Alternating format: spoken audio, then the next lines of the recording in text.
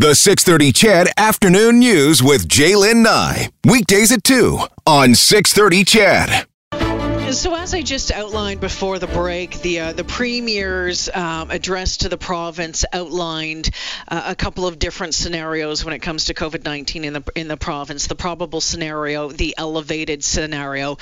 It was, as I mentioned, a stark address, but it answered some of the questions that many of you have been asking. With a look at it a little bit more closely, we're joined by political science professor at Mount Royal University, Lori Williams. Lori, welcome to the show. Thanks, Jaylen. It's great to be with you. All right, first off, your overall take on what you heard last night from the Premier. Well, I mean, there were some pretty jarring figures provided, both with respect to what we might be looking at with respect to the number of cases and the number of deaths in the province, but also very jarring numbers with respect to what might happen economically. The unemployment rate, both because of earlier things said in the day and that possibility of a $20 billion deficit, pretty sobering. Do you think that this was an important moment for the Premier last night, that speech to the province? Well, it was. Obviously, they thought it was important rather than doing the regular update earlier in the day with Dr. Dina Hinshaw in presence. They thought it should be the Premier that delivered the address because he wanted to talk about that connection between the virus and the economy. One of the messages I think that could have been a bit more clearly laid out is that as things start to look better and people might be tempted to be a bit freer with respect to physical distancing, staying at home and so forth, that successful treatment of the virus and getting through this more quickly will have economic impacts as well. And that was sort of in the background of what he was talking about, but that part I think could have been highlighted a bit more directly. And I think, frankly, a lot of Albertans wanted a better sense of what the government was going to do, rather than saying, because he talked about the health crisis and what they were doing to alleviate that.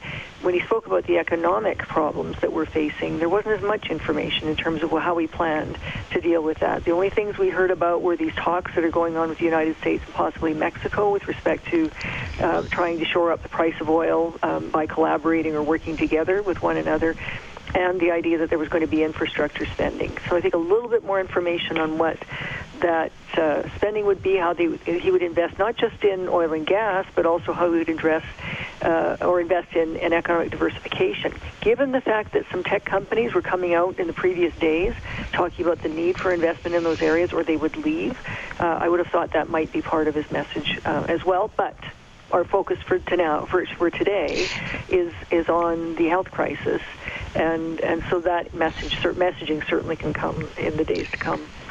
Lori, a really fine line, though, with trying to balance, of course, this health crisis with the economic crisis. And the Premier said last night it can't be one or the other. And I think that was an important message, because I think there are some people out there who have said, let's just shut her down for 2 weeks and then let's get back at her, or let's just move through this and we'll figure it out as we go. And I think Premier was quite strong in his comments with that it couldn't happen that way.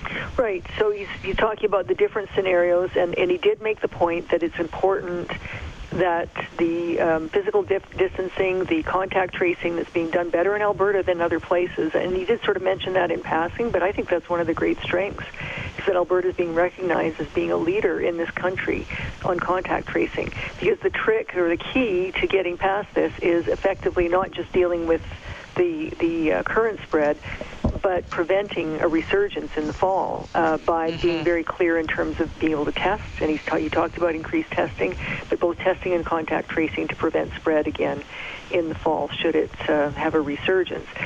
And so that was important. Look, the key to actually getting through this quicker is being very, very vigilant about following the guidelines now, rigorously following, he said, the guidelines now. And that message was loud and clear. Again, the connection between that and the economic recovery, I think, is something that we could have heard a bit more about, but that was part of his message as well. He wanted to put them together because they go together. this relaunch plan, and you've touched on a couple of these things about more testing, stricter border rules, kind of taking a shot, but taking a shot at the federal government at that point, enforcing quarantine orders. And I thought this was interesting, and I'd like to find out more about this. He talked about including smartphone apps when appropriate. Right. And I think people are like, what's that all about? I think it's meant to be part of the contact tracing. Now, we know in places like Singapore, for example, and if anybody's been following the contrast, but if you've seen some of the videos of the way people are moving around in Singapore right now, no masks, no physical distancing.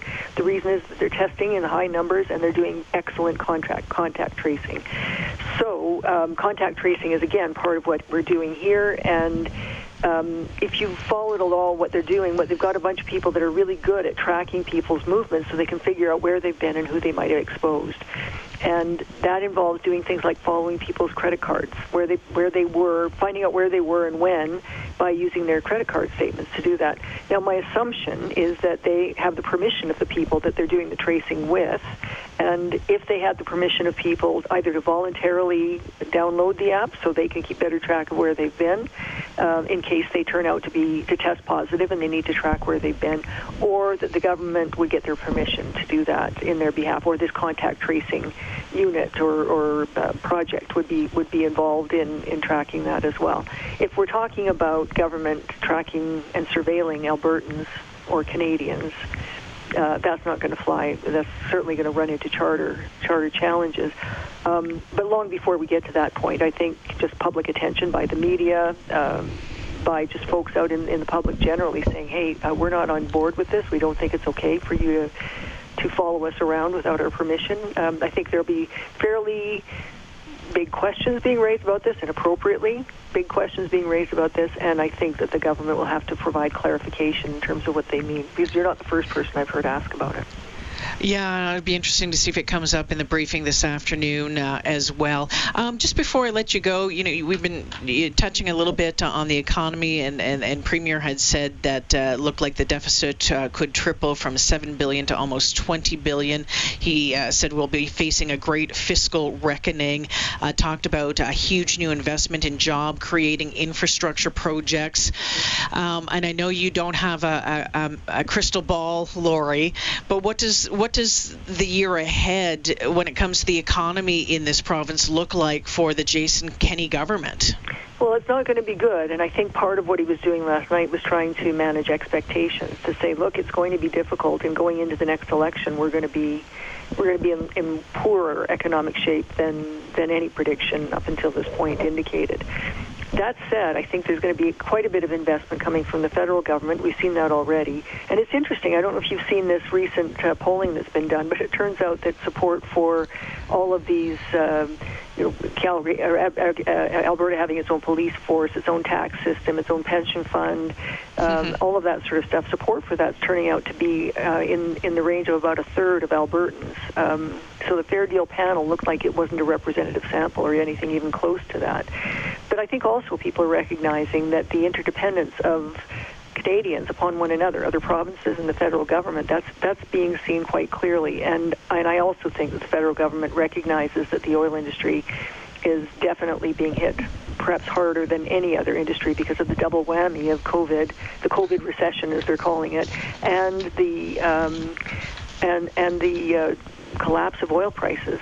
And so the federal government has an opportunity with the Alberta government to invest in this economy, and not just to restore energy prices in the energy industry, but looking at particularly environmental investment, technological investment, diversification that can actually build a more balanced economy so we're not as vulnerable to this kind of oil price shock in the future.